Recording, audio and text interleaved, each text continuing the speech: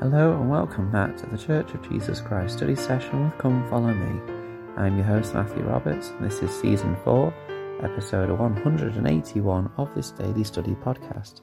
Thank you so much for joining us once again today as we pause our study of our Come Follow Me materials.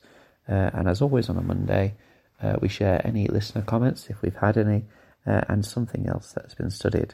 So we haven't had any listener comments. I think this is partially down to the fact that I have not been posting the usual weekly posts on the Facebook group, which kind of share the link with the episode and also like a question or something to consider last week. I don't know why. It's just, I don't know, just slipped my mind, or it's been a busy week, or a number of things have happened, to be fair, as well.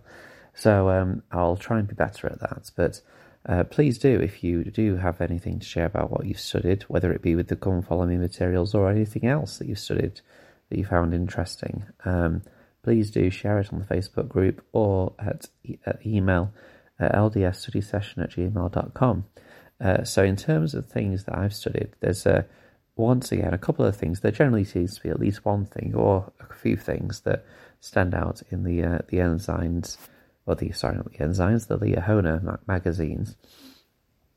And there was something which stood out about Revelation, and I mentioned this in our discussion about Elijah and how he heard the still small voice after the wind and the breaking of the rocks and the earthquake and the fire at at Horeb.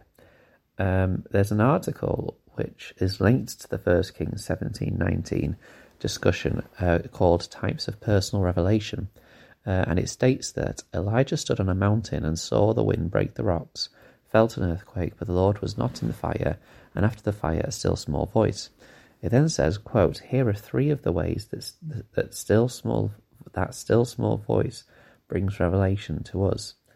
And it just lists three ways in which we may experience the Spirit. If you remember, we held a discussion about how we need to learn to hear him and how we feel the Spirit in our lives. And what this article does here is it exemplifies or explains how this may feel at times with us. The first one is, quote, "Sometimes personal revelation, it brings enlightenment immediately, like turning on a light in a dark room." So those moments where perhaps in the very moment we need it, inspiration or illumination comes to our minds or our hearts, or perhaps we feel like that we are lost or struggling to find something, but then suddenly we have that moment of inspiration where we receive that thought and that guides us. So that would be, an example of that. Another one is sometimes, quote, "Sometimes we have just enough light to take a few steps forward," close quote.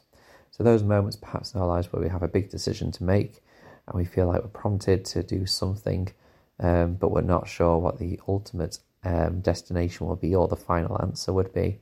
Those would be those moments, perhaps where we are just kind of prompted to go step by step along the path. So that is another way we receive revelation. Another one is, quote, "Sometimes personal revelation comes gradually like a sunrise," close quote. Moments perhaps where we see in the distance something which may help to guide us. I like this because it's three good ways of explaining perhaps how personal revelation may come to us in our lives. And there's a link in this article to a video, which is the video that I mentioned, which is called Patterns of Light, Spirit of Revelation. And Elder David A. Bednar speaks about these things.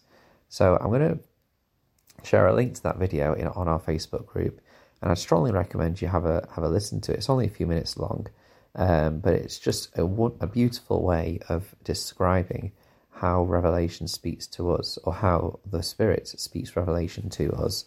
Elder Ronald A. Rasband of the Quorum of the 12 said, quote, "The Spirit speaks words that we feel. These feelings are gentle, a nudge to act, to do something, to say something, to respond in a certain way," close quote. And we may find that once we start to understand the Spirit and how it works in those subtle, gentle ways, we may feel like that we recognise more ways in which he has reached out to us. Now, this then leads on quite nicely to another discussion or article that I enjoyed in this month's Enzyme, which is by Brittany Beattie, which is titled, "What If My Prayers Don't Seem to Be Answered?"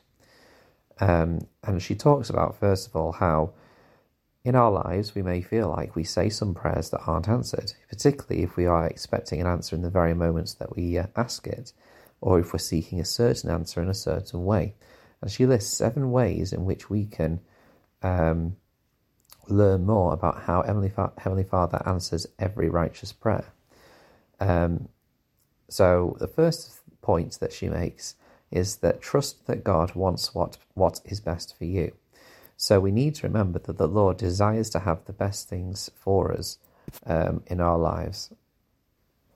Elder Richard G. Scott taught that he will, fortunately for us, quote, always answer your prayers in the way and in the time that will be your best eternal good, close quote. We need to recognize and understand that the Lord has an eternal perspective, that he knows us individually, perhaps far better than we know ourselves, and that he is the one who is able to give us direction and blessing and strength in the times that we need it. He will know it, perhaps things that are on the horizon for us in our lives, things that perhaps will shake our lives and our foundations. If maybe we desire to do something or receive an opportunity or a blessing that we would like in our lives and we don't receive that, despite perhaps everything else pointing towards that and seeming to be the right thing. And then a number of months later, perhaps something happens which means that potential opportunity or direction that we wanted to take would not have benefited us in this moment because of the thing that was on the horizon. There have been many times in my life where I've seen that happen. And so that is a blessing which reaches out from heaven to help us to know that he has our best interests in mind. Another thing that we may need to understand when we're seeking answers is that we need to, for number 2, study it out and seek specific direction. We can't expect answers if we're not willing to put the effort in. We must be able to recognize the need to act for ourselves as we seek guidance and blessings from the Lord. The author of the article said, quote, "If we are waiting for a specific answer to a general question, then we might want to change to a studied out specific question and seek confirmation. For example, if we are praying to know what should I do next, without doing much more than praying for direction, then instead we may need to make sure we have explored our possibilities, weighed them thoroughly, and followed gospel principles in selecting the best option, and then present that option to the Lord for confirmation that it is the right choice." Close quote. This reminds us of scriptures such as Doctrine and Covenants section 9, where we need to study things out for ourselves and then ask the Lord if it be right, rather than just simply asking the Lord, "Oh, what should I do?" It could be very hard to receive a spiritual prompting when we've just said, "What shall we do?" Because then we're expecting the Lord to put answers into our heads. And of course, he can do that, I'm certain, and I'm sure many of us may have experienced that at the times we need it. But often we need to study things out for ourselves and seek that confirming prompting that it is right. I mean, after all, the receiving of the gift of the Holy Ghost is called a confirmation. And often that's how we receive those answers, is through feelings of confirmation in our lives. Thank you so much for listening today. Next Monday we'll conclude that article together, so I'll share a link to that as well on the Facebook post, which I plan to put out. And it'd be great for you to study along with us and share what you thought. Please join us tomorrow as we begin our Come Follow Me study into the life of Elisha. And until we meet again,